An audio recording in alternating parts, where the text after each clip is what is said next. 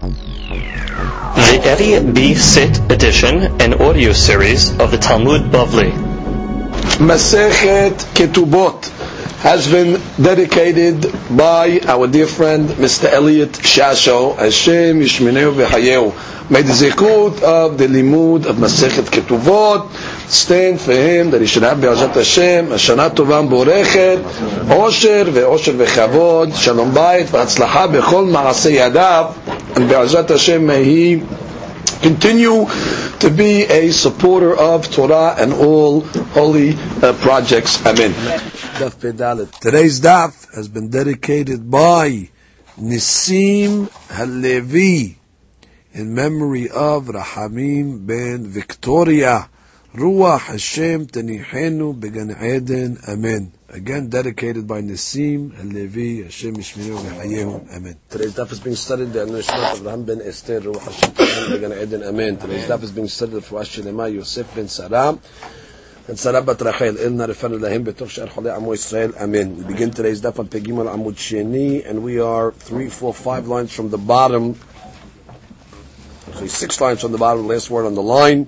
Rabban Shimon ben Gamliel Omer. We learned in the Mishnah, the Shita of Rashbag.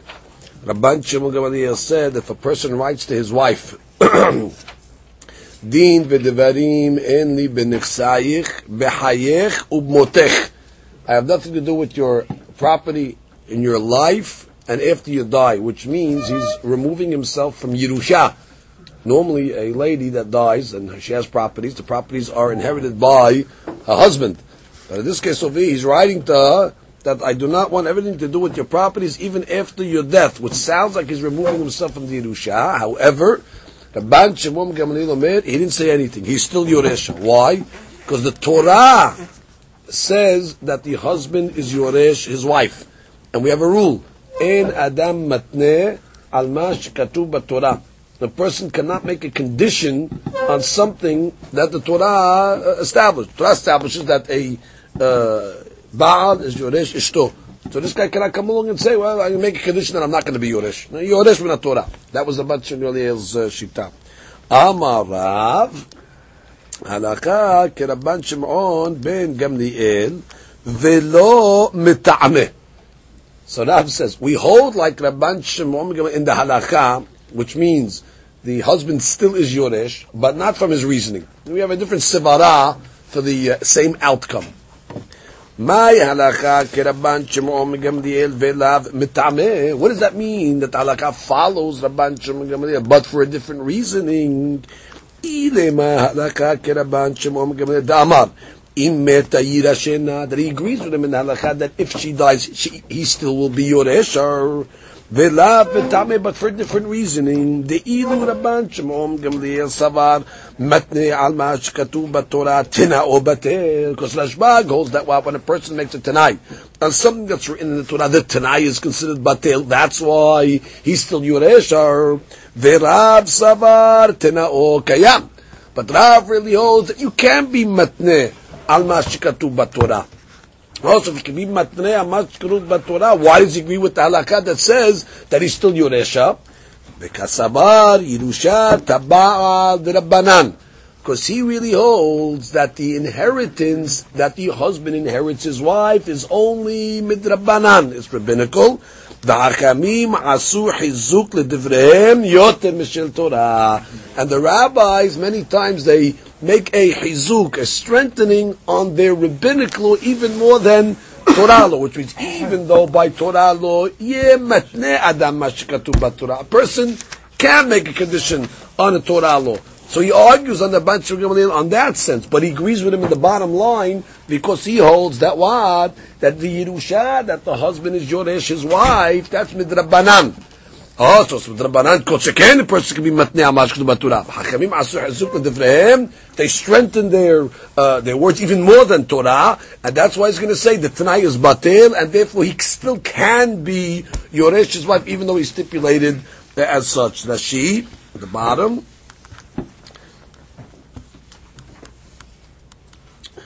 Verav sabar tenao kayam. which means really Rav holds that Adam yeh matneh al ma shekatuv b'Torah. The Tanai is legitimate. Rabbi Yehuda, Damar Gabem Mekadesh Taisha, Al Menat she'en lich alai she'er kesut ve'ona bedavar shebemamon tenao kayam. Which means he holds like Rabbi Yehuda that says a fellow can be Mekadesh a lady. I'm being Mekadesh you on the condition that I'm not obligated to pay you any monetary obligations that normally a husband has to pay. So the Rabbi Yehuda says the Tanai is kayam and the Kiddushin is the Kiddushin. You could be matneh al ma shekatuv b'Torah. Ve'acha amay yirashena. So the question is over. So why then is he Yoresha? He made a condition. The Kasabar Rav Yerushat Ba'al D'Rabbanan.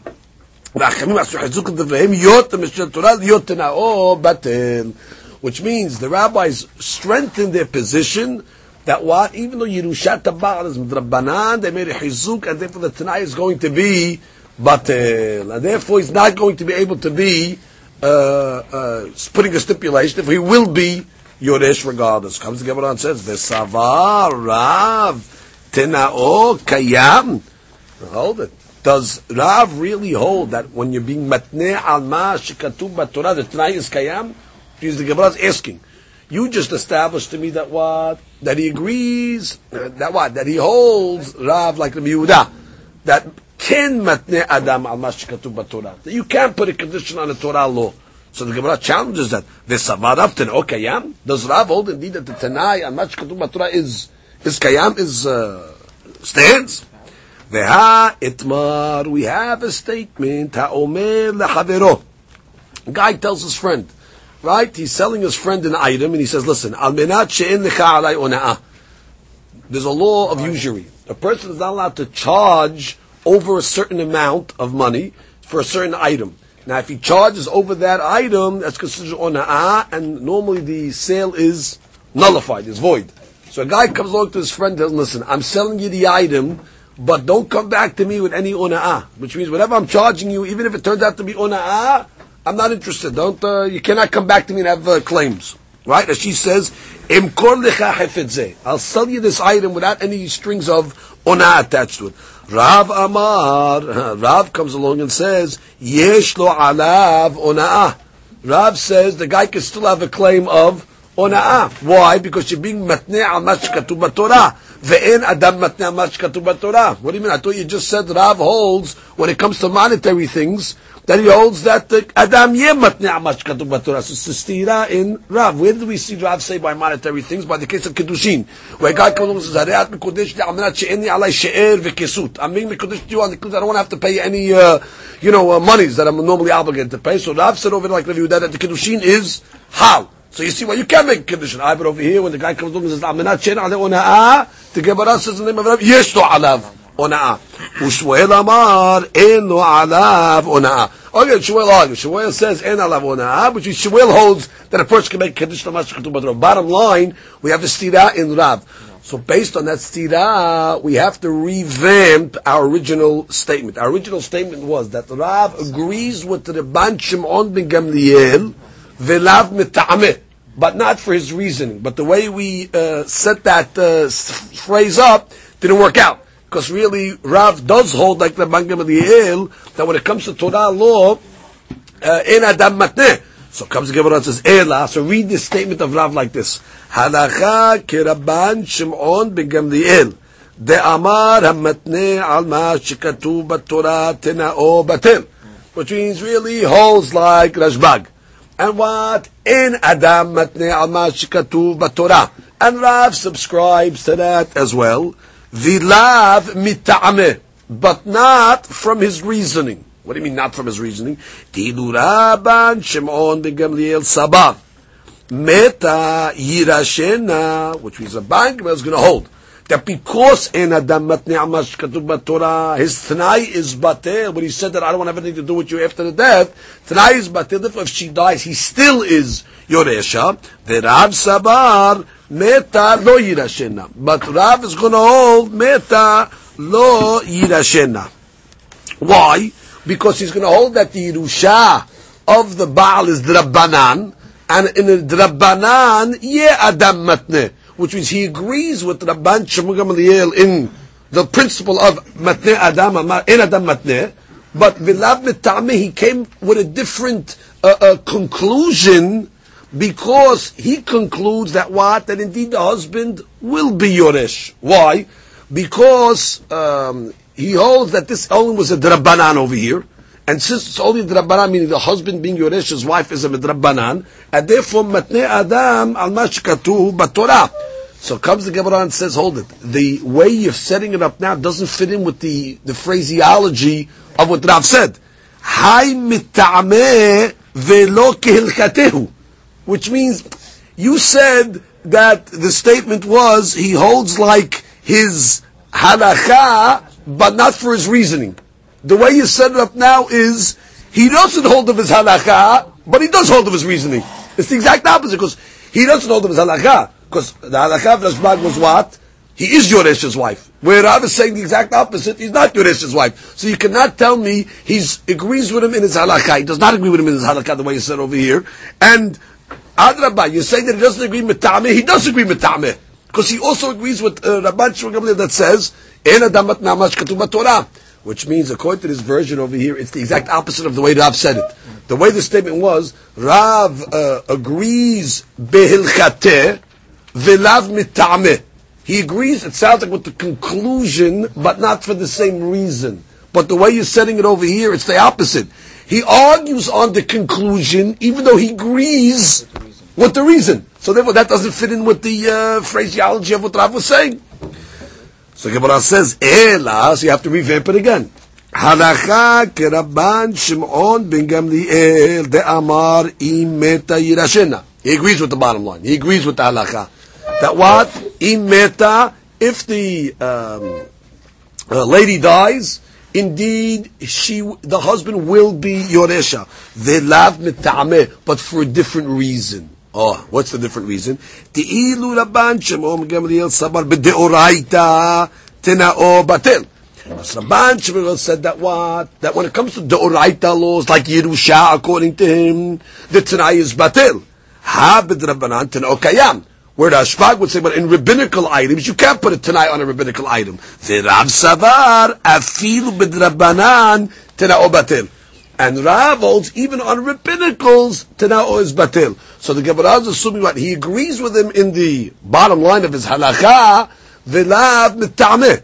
Because why? According to Rashbag, the reason is that it's a Torah law, and therefore, en adam matnei ma shekatuv b'Torah. And since en adam matnei ma shekatuv b'Torah, the tenai is batel, therefore he can still be Yoresh. Where Rav agrees to the same conclusion, but he just holds that this is Drabanan. He holds it's Drabanan, and he holds that on a Drabanan, even on a Drabanan, a person cannot put a condition, and therefore the tenai is batel. So the Gemara says, wait, Hay keta'ameh v'kehilchatehu.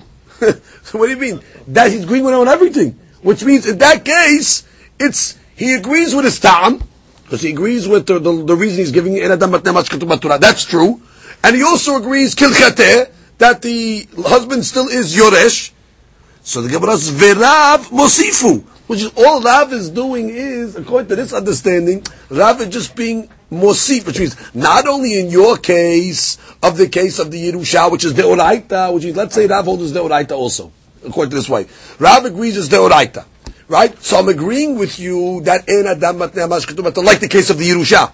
So I agree with your halakha, I agree with your reasoning, but I'm even telling you further.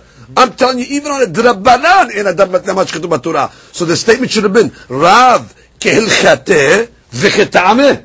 But you didn't say that. You said Rav kehilchateh v'lo mita'ameh. So this way doesn't agree. This way doesn't portray that. The final answer. Alacha kiraban Shimon megamliel de'amar imeta yirashena. Velav mit'ameh, but not for the same reasoning. Why? The ilu Rabban Shimon megamliel sabar Yerusha ba'al deoraita v'chol hamatnei amat shekatuv b'Torah tena'o batel v'Rav sabar Yerusha ba'al d'Rabbanan v'achamim asu chizuk l'divreihem keshel Torah. End of subject. Which means, really, the original statement that Rav said is now understood. The statement is what? That we're saying that Rav holds like the halacha of Rabban Shimon ben Gamliel. That what? That the Yerusha still goes to the husband. Even though he wrote a Tanai, I'm removing myself from the Yerusha. Doesn't matter. Just like Rashbag said in the Mishnah. tina or batel, and he's yoresh after she dies. Rav agrees to the halakha. Velav mitame, but not because of the same reasoning. Because the reasoning of Rabban Shimon Gamliel is because he holds Yerusha is a deoraita. And Yerusha is a deoraita, and therefore en adam matne al ma shekatuv batorah. Now, Rav agrees to that, by the way. Rav agrees also that en adam matne al ma shekatuv batorah. He just holds that when it comes to a Yerusha, Yerusha is rabbinical. And since Yerusha is rabbinical, which is the husband that's Yoresh, the wife is only midrabanan. Oh, so if it's only midrabanan, and still Rav holds that en adam matne al ma shekatuv even on drabanans. Why? Because Hakamim asu hizuk l'davrehem kesher Torah. That the rabbis put a hizuk on Torah, which means he agrees with en adam matne al ma shekatuv b'Torah. That's clear. And just like he said by the case of ona'ah. That when a guy comes along and says to his friend, I'm selling you this item, but you can't have ona'ah claims. Rav says he still can have ona'ah claims. That's a Torah item, ona'ah. And therefore your Tanai is batel. He can come back with ona'ah claims. But what he's saying over here, but this is not a Torah item, the Yerusha. This case of Yerusha by the husband and the wife is Rabbanan. Oh, but he agrees with the halakha of Rav. He agrees with the conclusion. That what? That still, he still is Yoresha. Why? Because the deen is that the rabbis put a hizuk on rabbinical items. They treated it like Torah items. And therefore, he came along, let's speak it out. He came along, according to Rav, he wrote in the star, I have nothing to do with this property after you die. Okay, well, even if she dies, the thing's coming to him only midrabanan. Seemingly his tanai should be enough to remove himself from the property. Rav says, you know something? I agree with you, Rabban Shmuel. Your halakha is right. That what? That he still gets the property. I is drabanan, and the Kaora prince should be able to be matne on a drabanan. Hakarim asu hizuk l'davrehem. So that's exactly what he said. Halakha kerabban Shimon Gamliel velav mitame, but not for his reasoning, because Rabban Shimon holding is because it's Torah lon, and adam matne mashkutu Torah. But Rav is holding it's a drabanan, and still hakarim asu hizuk l'davrehem. Because the statement now works out clear that on drabanan items, a person cannot be matne even according to even though it's only a drabanan. Comes the Gemara and asks, the Rav Savar Yerushat Ba'al Drabanan. Now this whole premise of the way we answered is you have to assume that what Rav holds lav mitameh, right? He holds not of the reason of Rashbag, because Rashbag said Yerusha is deoraita. We said Rav must hold what the Yerusha is drabanan. So the Gemara asks, Rav Savar Yerushat Ba'al Drabanan, v'hachamim asu hizuk l'davrehem kesher Torah. Okay, period. The Rav Savar Yerushat Ba'al Drabanan, is that so? That tenan, we have a Mishnah. Rabbi Yohanan ben Beroka Omer. What's the case? Hayoresh et ishto. Okay, you have a case. Person inherited, let's say, a property from his wife. Yahzir libnei mishpacha. So when the Yovel comes, now Yovel, there's an interesting law that says all ancestral fields, that means fields that have a certain family plots and things like that, they're returned to their original owner. So therefore, any field that was sold prior to the Yovel, once the Yovel comes, you have to return it. It's like there's an automatic built-in lease. Once the 49th year comes, it goes back to the original owner. So a husband was Yoresh, let's say a field from his wife. Comes the Yovel now, what's the deen? Ya'zir l'bnei mishpacha, the wife's family. He's got to return it. V'yinakel lahem min ad-damim. And he has to subtract some monies. He subtracts. It sounds like he's going to get paid for the fields, but he has to subtract some monies. We'll see exactly what that means as we read a little further. V'avinan ba, we analyze Maika Sabah. Now, what is this rabbi holding that you tell me that in the Yovel you have to give back the ancestral property back to the wife's family? If indeed he holds that Yerusha of the wife to the husband is deoraita, amay yahzir. There's no law of returning a Yerusha, which is the only time the Torah says you have to return is if you bought a property or you got a property as a gift.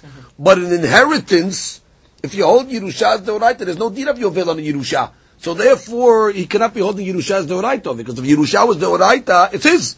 Torah never demanded an inheritance to be returned back to the original owner. Good. The Drabanan, and if you're telling me what, that it's Drabanan, which means the whole thing is rabbinical, and that's why you tell me he has to return it, Damim may avintayu. What's the business over here with the money? Which means, why are you telling me that he doesn't get monies? L'chaura, the law is that when a person returns the field, he gets back money because he has to get compensated. He's not going to pay for a field and give it back for nothing. So why does it say over here v'inakim min adamim? Meaning it sounds like he's subtracted from his monies. If it's Rabbanan, I agree. The field's really not his. So therefore, the 49th year comes, give it back to the original owner. But the chaurei should be compensated. Why did it say v'inakeh min adamim? So comes the Gemara and says, ve'amar Rav. So Rav commented on this statement, this Mishnah of Rabbi Yochanan ben Beroka, le'olam kasabar Yerusha tabal deoraita. Really, the Yerusha is deoraita. Also, if it's deoraita, why do you have to return it bichlal? V'kasabar v'chon shorishato ishto bet kevarot. Which means, what was the property that the wife bequeathed the husband when she died? It was a cemetery. Which means she had plots in the cemetery, and that was her field, whatever it was. When she died, the husband got it. Now, l'chaura, Torah law, it's his. Yovel comes, you don't got to give it back. He's yoresh min Torah. So why does it say when the Yovel comes, he has to return it? So it says, mishum pegam mishpaha. This is a side thing. We're worried about a blemish or a tarnish on the family. What's the tarnish on the family's name? Mishum pegam mishpaha. Genayu laim shu achirim nikbarim imahem vehem yikberu bikburot achirim. Which it's covered with. So genai, now on the family plot, you're going to have the husband's family being buried there with others, whoever's buried there before that. And now the wife's families have to be buried somewhere else. That's already pigam for mishpacha, which means this is a family burial plot, and therefore they want to be buried together. So therefore the rabbis put a takana over here, that when it comes to the Yovel, that what? He has to return it, it's not really only to the Yovel, which means even before the Yovel, if the family needs it for a burial plot, they have to really, you got to sell it, you have to release it. They're saying over here that even in the Yovel, don't think that the Yovel really takes this property, because Medoraita it doesn't. I mean, even in the Yovel, it's not really theirs. It's only because of Pegam Mishpaha, even in the Yovel. Now, Amur Banan Lishkol Dameh V'Nehdar. Good. And therefore the rabbi said, you know what? You're not going to lose any money. Like a normal case, give back the property, and they'll reimburse you, meaning they'll have to pay you. So what does it mean that you can subtract monies, that the wife's family can subtract monies? What do you mean? They have to pay full price when they're giving it back, when they're buying it back. Gemara says, exactly, which means, remember we learned the husband's obligated to bury his wife. That's his obligation. So therefore, when he's getting the monies back, so they can give him the monies back minus one kever, because that's on him to pay. Kedetanya, like we learned in the Braita, hamocher kevro. Similarly, we learned in a Braita. Actually, let's look at the Rashi. Demek kever ishto shehayav hu bikburata. Good, because he's obligated to pay. Now, kedetanya. Now, we're just showing you in the Braita. What are we trying to prove in the following Braita? Rashi says lokeach bet kevrot machaziro al korho. That you see that cemeteries, you have a right, even though it was sold, you have a right to claim it back because of pigam mishpaha. You know, your families want to be buried with their own people, and therefore, if you sell a cemetery, the family can come back along and say, "Listen, we want it back." Where do you see that? Kedetanya mocher kevro. Guy, let's say, sells his kever. V'derech kevro. Derech kevro is, let's say, the pathway that leads towards his kever. Ma'amado. Ma'amado. If you remember, in the olden days, they had a custom on the way to the cemetery, to the burial place. They would have a ceremony called Ma'amad Moshav, which the people, as they were walking, they would tell them, Shivu, Yekarim, Shivu. They would sit, and the eulogizer would get up to give them a hesped, and then they would say, Amdu, Yekarim, Amodu, and they would get up, and they would walk a little more, then they would say again, Shivu, Yekarim, Shivu. They would do this 7 times on the way. So it seems there was a certain area that was designated for this ma'amad, so he sells the area that this ma'amad Moshav ceremony was done. Umakom espedo, Or for that matter, he sells makom espedor again, which is a place where they would make eulogies, let's say, by the grave. What's the bottom line? Ba'in b'nei mishpaha v'kovrin oto ba'al korho mishum pega mishpaha. The family come along and say, we know our father sold you all this stuff here. We're taking it back against your will, which means they could pay. Here's the money. We're taking it back and we're burying our father over here. Why? Mishum pega mishpaha. Because, listen, we don't want our father to be buried somewhere. This is the family plot. We don't want him to be buried to somebody else with different people, and you're going to put somebody else in the plot over here. So therefore, technically, we need to see him over here, that when it comes to plots, we have already a Pegam Mishpaha factor. Therefore, similarly, when the Rabbi Yochanan ben Beroka said in the Mishnah, that what? That a lady that inherits the husband, Bet Kevarot. Right? So we said what? That in the Yovel, she gets it back. The family of the lady gets it back. And Rav said, don't think. Really, she shouldn't get it back. Because really, Yerusha is the Oraita. And since the Yerusha that the husband gets with him is the Oraita, so therefore, what's the deen? The deen is that it shouldn't go back. So why are we letting the wife's family take it back? Because of Pegam Mishpaha. Like you see, when it comes to plots, there's a Pegam Mishpaha factor. Oh, so what do you see over here? But we have a question. Because you see, Rav holds that what? Yerusha is the Oraita. We just said in the previous Gemara that he holds Yerusha is Rabbanan.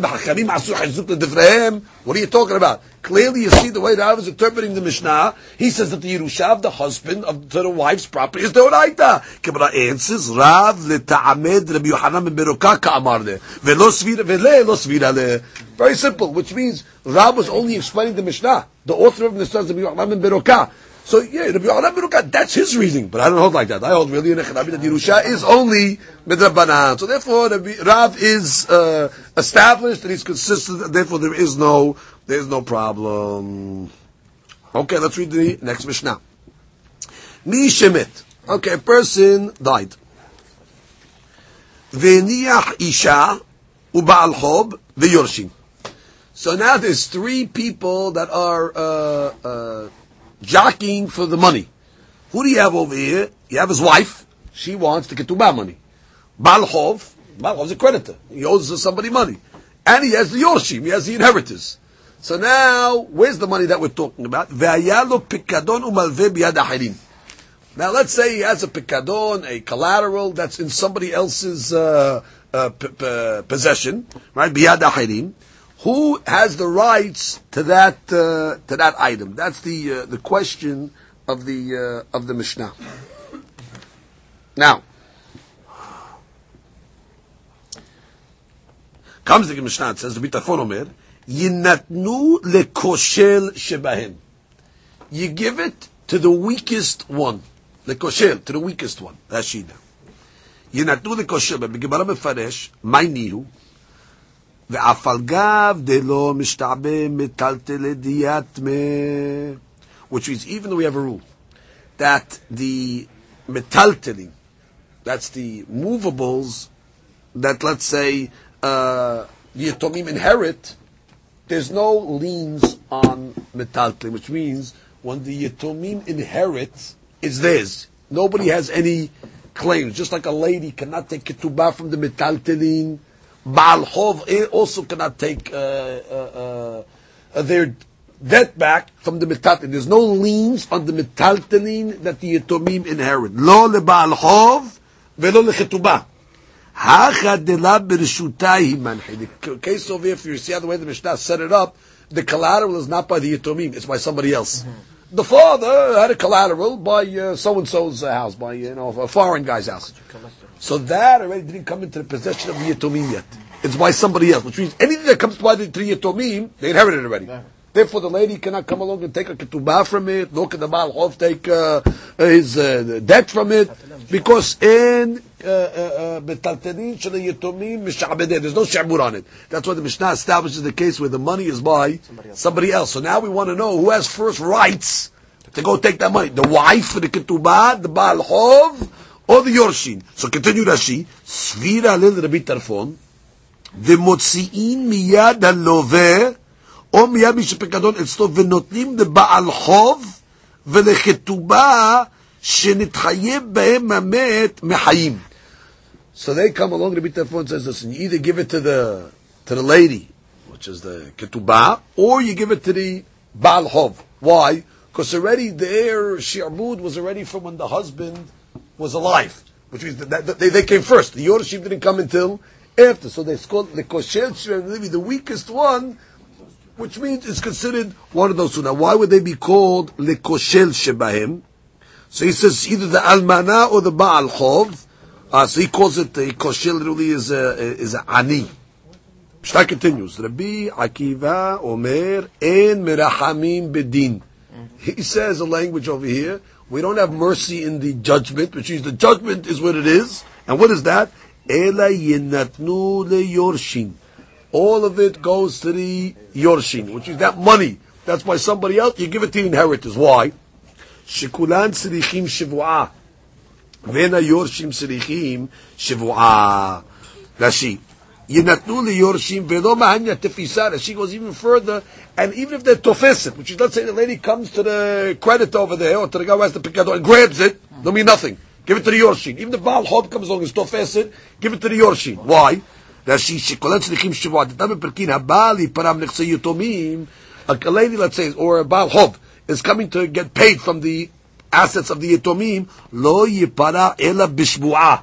They have to swear that they didn't get paid yet, so they have to make a shivua. Vechozeman shelo nishbe'u en lahem reshut bahem. Ve'anu yod'im im yesh lehem alav klum. We don't even know if they have anything on it. They can make the shivua or not. Hilkak mishemet tamet zachu b'miyorshim u'b'shutanen, which means the Yerusha is an automatic. They don't have to swear to get their Yerusha. So therefore, the second the husband dies, whatever's in the other guy's possession, for example, that collateral, right to the Yorshim. So you'll tell, what do you mean? But they come first. Yeah, but it's not automatic to them. They can only take it b'shvu'ah. And therefore, who says if they're going to even make the shvu'ah? Who says they're going to be able to extract the money? So you give it to the one that's has a direct access to it immediately. That's why going to be Tarfon and be Akiva. Yeah, if they come along and swear, they can take it to them. But right away, it goes to the Yoshim. Yes, to the Yitomim. So comes the Gemara and says, good. Comes the Gemara continues. Comes the Mishnah continues.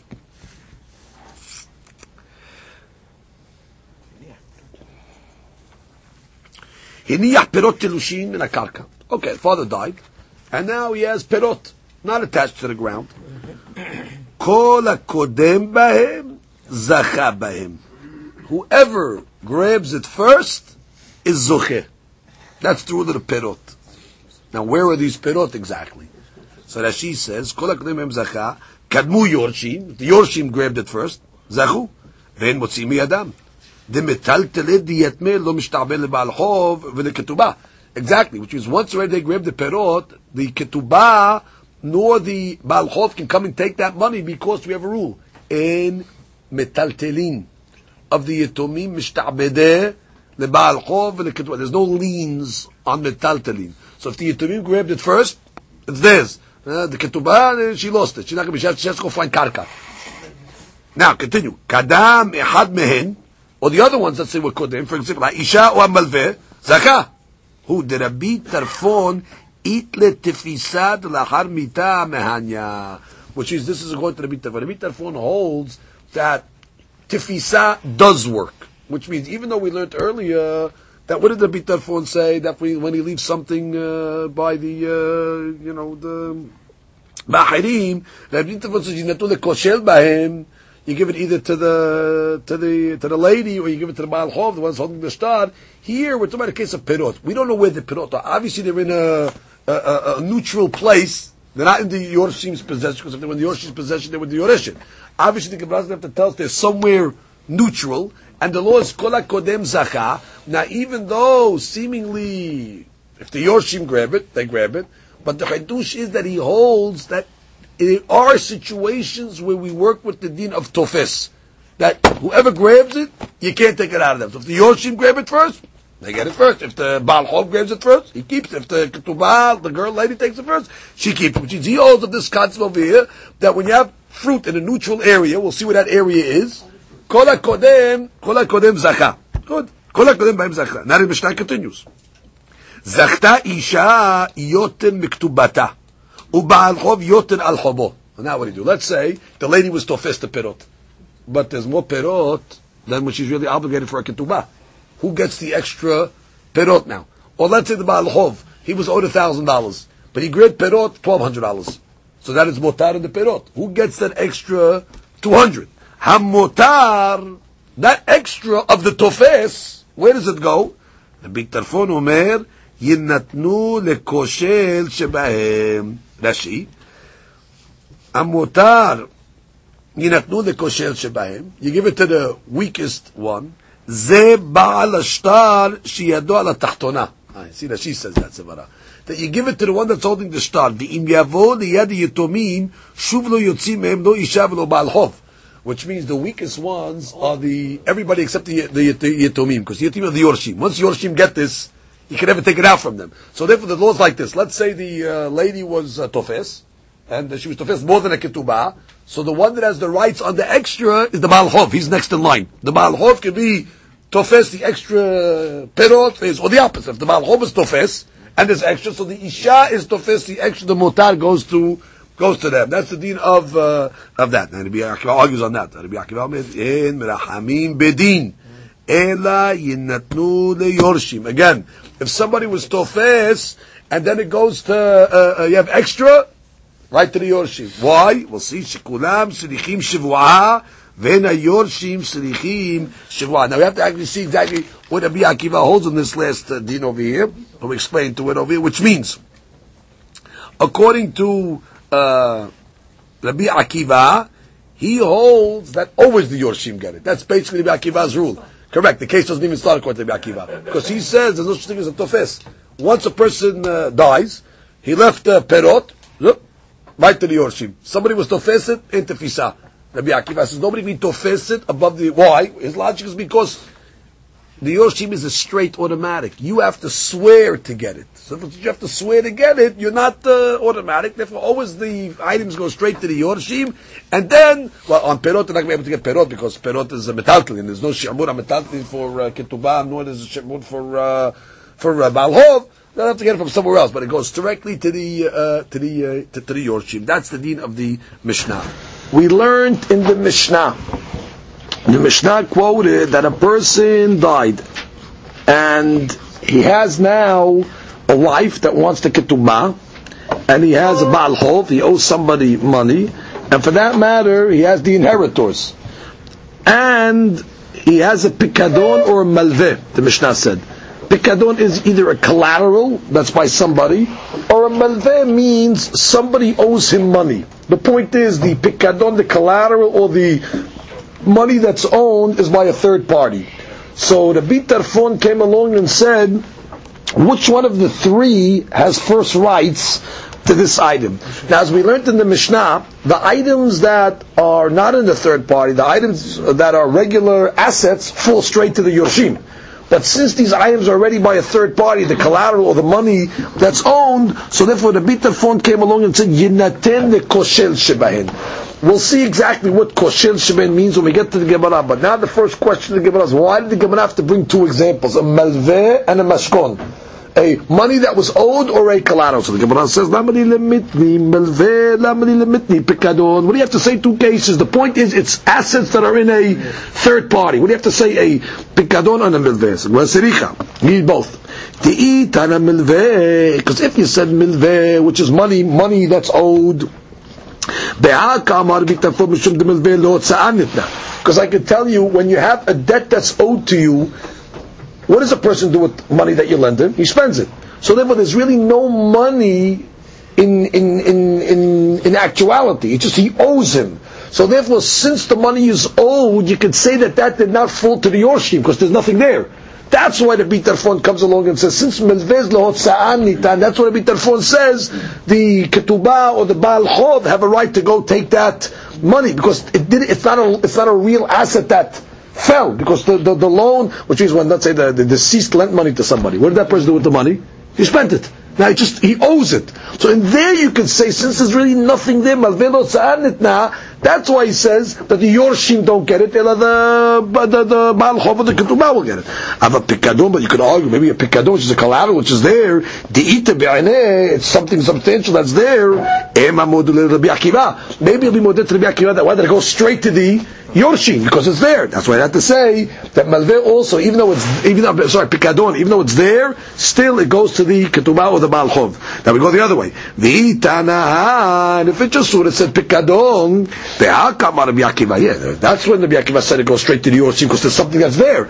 But when it comes to a Malveh, maybe it agrees to Rabbi Tarfon, that's what I have to say both cases. So it's Hadush at both a Malveh and a Pikadon. Now comes the Gemara and says, Rabbi Tarfon said in the Mishnah that who does the money go to? Who does this Malveh or the Pikadon go to? To the Koshel. So the Gemara says, "My le koshel." What is this koshel? Living in koshel means the weak one or the poor one. So there's three options here. It's either the Yorshim. Well, the Yorshim, we're not going to call them the koshel. So it's either the Baal Chov, the one that's owed money, or it's the wife that's getting paid the ketubah. So the Gemara says, "My le koshel." Rabbi Yosef Rabbi Hanina Omer le koshel sheberaya. What is koshel sheberaya? Let's read Rashi. And she said, the koshel sheberaya lemi shtaro meuchar, the one that's holding the later dated shtar. Because the one that's holding the shtar, either it's the Baal Chov, has a shtar, you owe me money, or the lady's holding a shtar of ketubah. The one that's dated the later is the weak position. Why? Because the later the shtar is dated, the less likuhot they're able to collect from. They can only collect from likuhot from the time of the date. If it's written early, of course you can take money from earlier possessions that were sold. So therefore, the weaker one is the one that has the shtar that's dated later. So it's between the Baal Chov and the Ketubah. Whichever one of those two has the later dated shtar, that's the one that gets from this third party. Rabbi Yohanan Amar lichtubat isha. He says no, it's automatically you give it to the wife to get paid for ketubah. Why? Mishum hinna, because of hin. What does hin mean? Which means we want to make it that a lady will have an easier time to get a ketubah in order that she'll get married. Which is we want the ladies to find favor in the eyes of the men. How is that going to be? If they know she'll get paid. So therefore, in order to keep the hen factor working, so therefore they give it to her that she can get paid. Look at Rashi, what he says, Mishum Hinna, Shim Si'ua Nashim Hen Be'ineh Nashim. V'yiyu Nisuot Nev. She don't t'da'agna Nashim Ketubatan. They don't have to worry about losing the Ketubah. Ketanaya. This is actually Mahloket Tanaim, the Mahlok we just said. Rabbi Ben Yamin Omer leKoshel Sheber'aya. That's the koshel of the ra'aya, which we learned is the later shtar, right? Whichever one is later. Vehu kasher, and that's kasher. That's the kasher. What she says, v'adavar kasher magun lasot, which is he added. Rabbi Ben Yim when he said, he added that that's the right thing to do. To give it to the one that's later, v'hu kasher. That's the right thing to do. He added those words to his shita. Rabbi Elazar omer lechtubat isha mishum hina. He says no, you give it to the lady because of hina. So the mahloket tanaim is the same like we saw the mahloket tamonim. Niyach perot telushin. Okay, so let's go slow. We learned in the Mishnah. Let's say the husband left perot telushin. He left fruit. Because let's review, because this is what we discussed in this morning's Mishnah, in today's Mishnah. We said like this: if the husband left fruit, so the Rabbi Tarfon has a shita like this. The Rabbi Tarfon says whichever one is tofes first, so then it's theirs. If the Baal Chov is tofes first, okay, they keep it. If the Ketubah, the lady is tofes first, they keep it. If the Yorshim take it first, whichever one is tofes, they get it. Now, then the Mishnah went on to say that what? That you had, let's say, somebody was tofes, let's say the lady, and it was extra. Okay? So we said the extra, who gets the extra? So then we had a shitav Rabbi Tarfon. Let's say the lady's ketubah for argument's sake is 1,000. She was tofes 1,200 worth of perot, so now she gets to keep 1,000. But the 200, what do you do with the motar?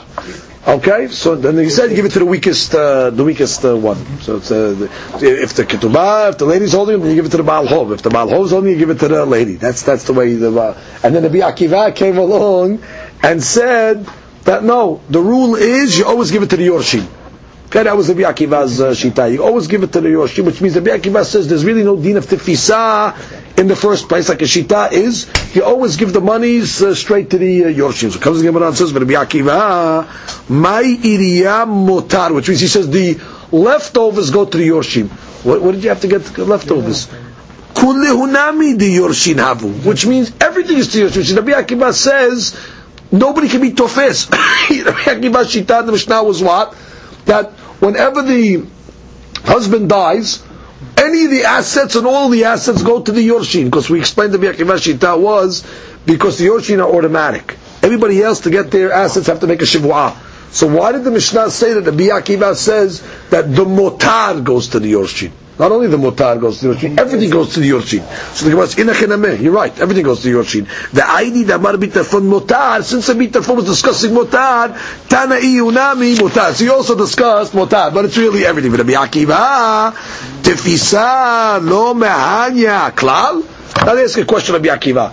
You saying that tefisa never works, which means if somebody, let's say in this case over here, when the husband died and somebody was tofes, the Baal Chov was tofes, or the lady was tofes, it doesn't work? Rabbi Akiva, you never hold if somebody's tofes that it works? And we have a question. Amar Abba, Amar Rav Nachman. So the Gemara says, you're right. There is a case. Ve'u shetafas mehayim. Oh, the case is talking about, which means, let's say the Baal Chov is tofes mehayim, then already it's a tefisa. Which means Rabbi Akiva does hold that there is a case of tefisa. Let's say the father was still alive, and now he owes somebody money.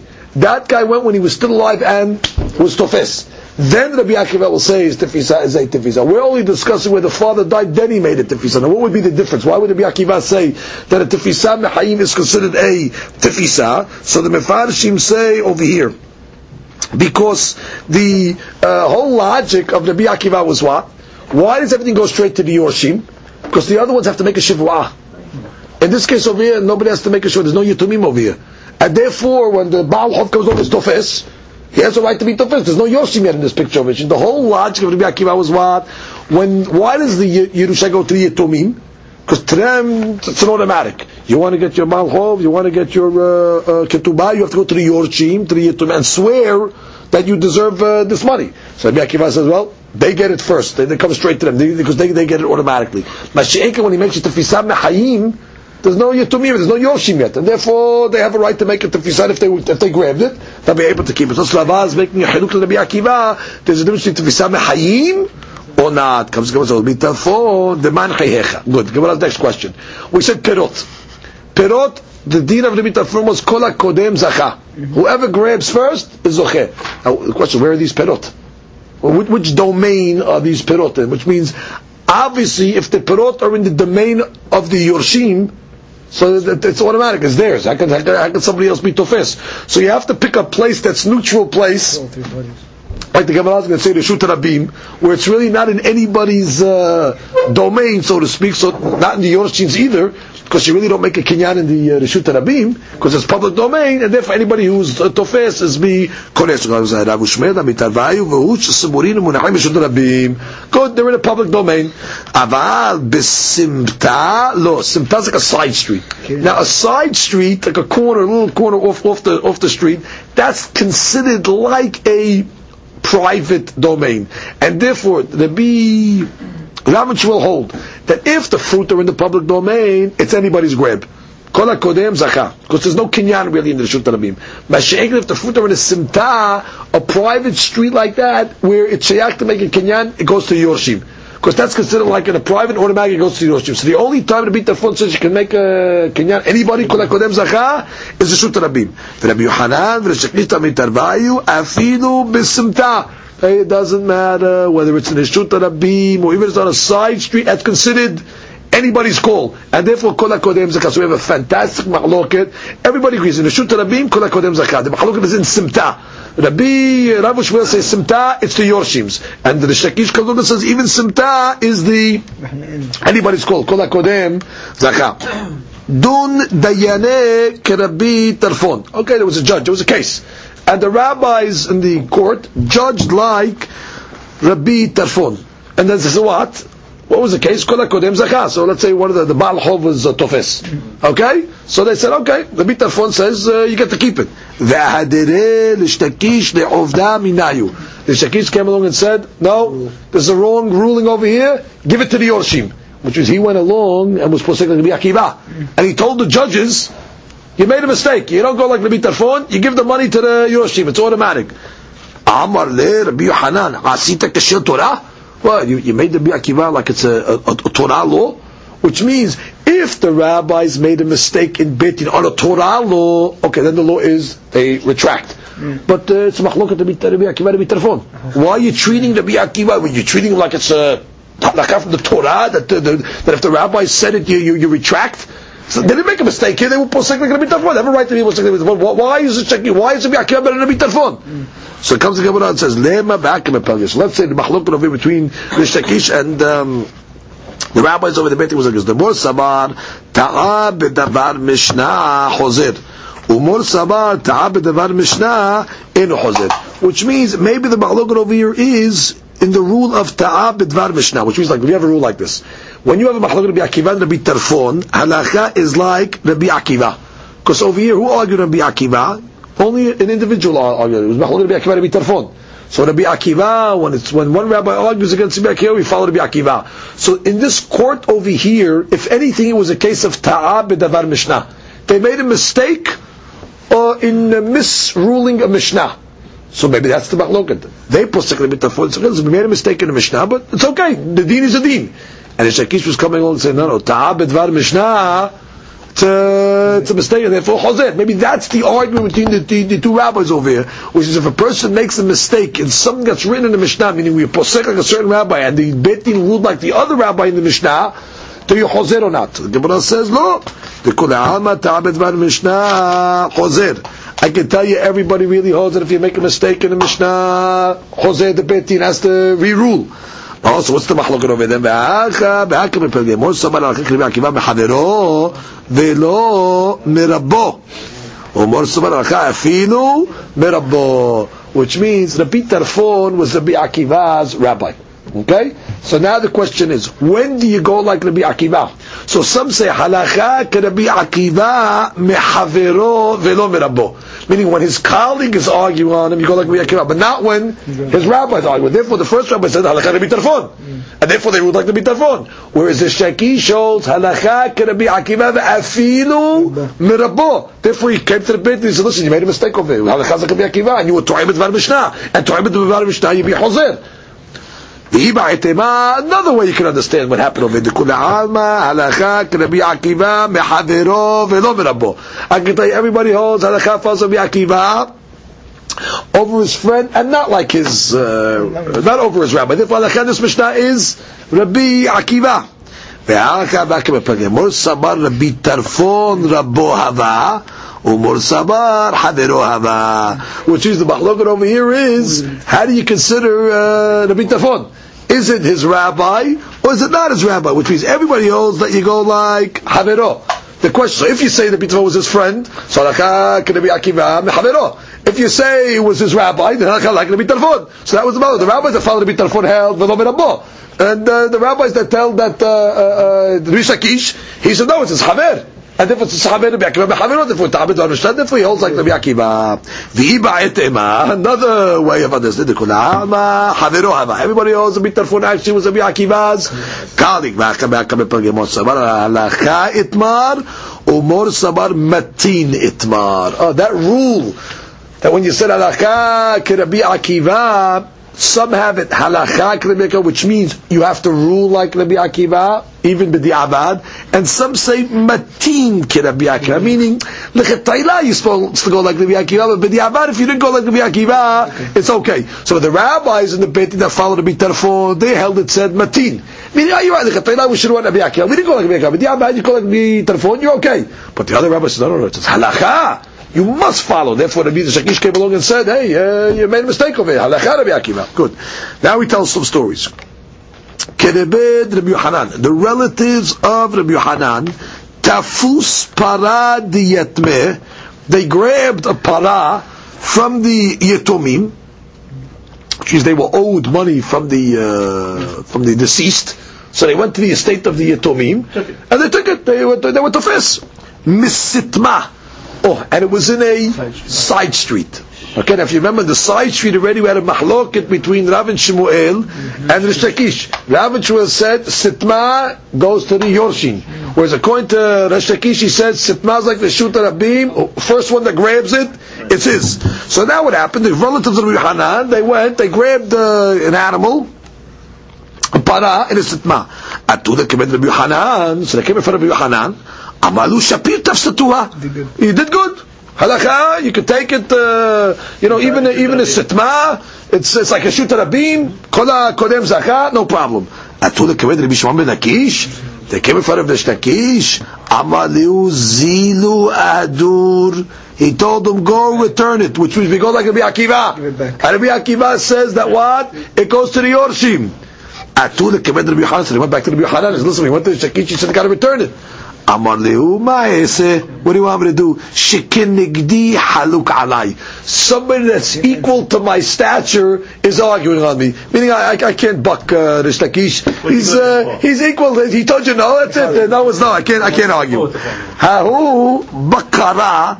Bakara is a ro'eh. That's a shepherd, right? Diyat means the shepherd of the yatomim. He's taking care of the animals of the yatomim. The tafsir Torah mine ba'al chov. Which is one of the creditors. There was owed money. He grabbed an ox from the pack. Again, somebody died. Now the shepherd has all the nekasim of the yatomim. So the Baal Chov went and was tofes. He grabbed. Now we have a stira here. What happened? We have a contradiction between the claimants. Baal Chov amar mechayim tafisna leh. He comes along and says, listen, I took it when the guy was still alive. And therefore, even according to the Rabbi Akiva, we learned what? You're allowed to be tofes mechayim. So he's coming along and says, listen, when I took this animal, the owner was still alive. Therefore, you can't take it away from me. Because even Rabbi Akiva holds you can be tofes mechayim. Ubakara amar, but the shepherd comes along and says, la'achar mitat tafseh. He says, no, you took it only after he died, and the rule is like Rabbi Akiva, that after that there's no tefisa, it goes to the Yorshim. Atu the kaved Rav Nachman, so they came in front of Rav Nachman. Amar le, so Rav Nachman says, Itlach sadid tafseh. So he says, do you have any proof that he was tofes? You have any proof that he took it? Amar le, lav. So he says, I don't have any witnesses that he was tofes. Amar le, מיגו דיכול לממר לקוח הוא בידי יכול נמל לממר מחיים תפיסנה לרש"י. Rashi says,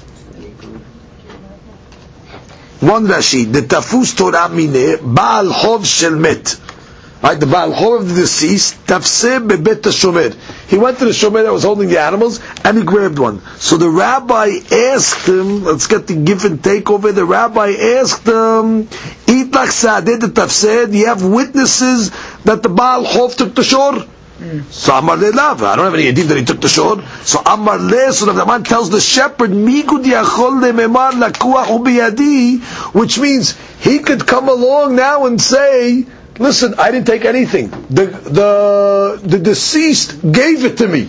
Which is, since you have no witnesses that saw him take it, he has what's called a migu. Migu means he could say a better claim, and from the fact that he didn't say the better claim, so we believe on what he says. Since nobody saw, you didn't see him actually take it, so he could have came along and said, hey, listen, the owner himself paid me back. And go disprove him. Could you disprove? You didn't see if he took it. You just see him now holding it. Yeah. So you're climbing along and say, hey, you took it after he died. He could come along and say, I took it after he died. He gave it to me. Yeah. So since he could have said, he gave it to me, you have to believe him when he says he took it mehayim. Since he had another claim, so therefore, advantage to the one that took it. That's what Abdullah said. The Baal Chov gets to keep it. Oh, Ma'amarish Takish. Right, and what's the logic? The logic is because he's holding it. The one that's holding it, like he has like a chazakah, which is you're holding the animals. So therefore, but the other one bring a proof. You want to take it out of me? Yeah. I'll tell you I got it mechayim. So comes the Gemara and says, "Ve'amarish takish hagodrot." Godrot are animals that walk by themselves. En lahen hazakah. We have a rule when it comes to animals. Somebody that you see holding on to an animal means nothing. You know why? Because animals roam. Animals walk around, they can walk into the guy's field, walk into the guy's house. So the fact you see him holding it is not automatic that you say he must have had it the whole time. So therefore, what are you giving the credit to the Baal Chov over here? You say he's holding on to the animal, and therefore, since he could have said he got paid, means you're giving him all the advantages because he's the Mahzik. I thought that by animals you don't say advantage Mahzik, because like we said, animals roam. Gemara says, Shani Torah dimsira liro'eh. You're right, an ox is different, because an ox is watched by a shepherd. You're right, by sheep that roam freely, the guy who's holding it, you don't call him a mu'zak. But an ox, usually it's being watched by a shepherd.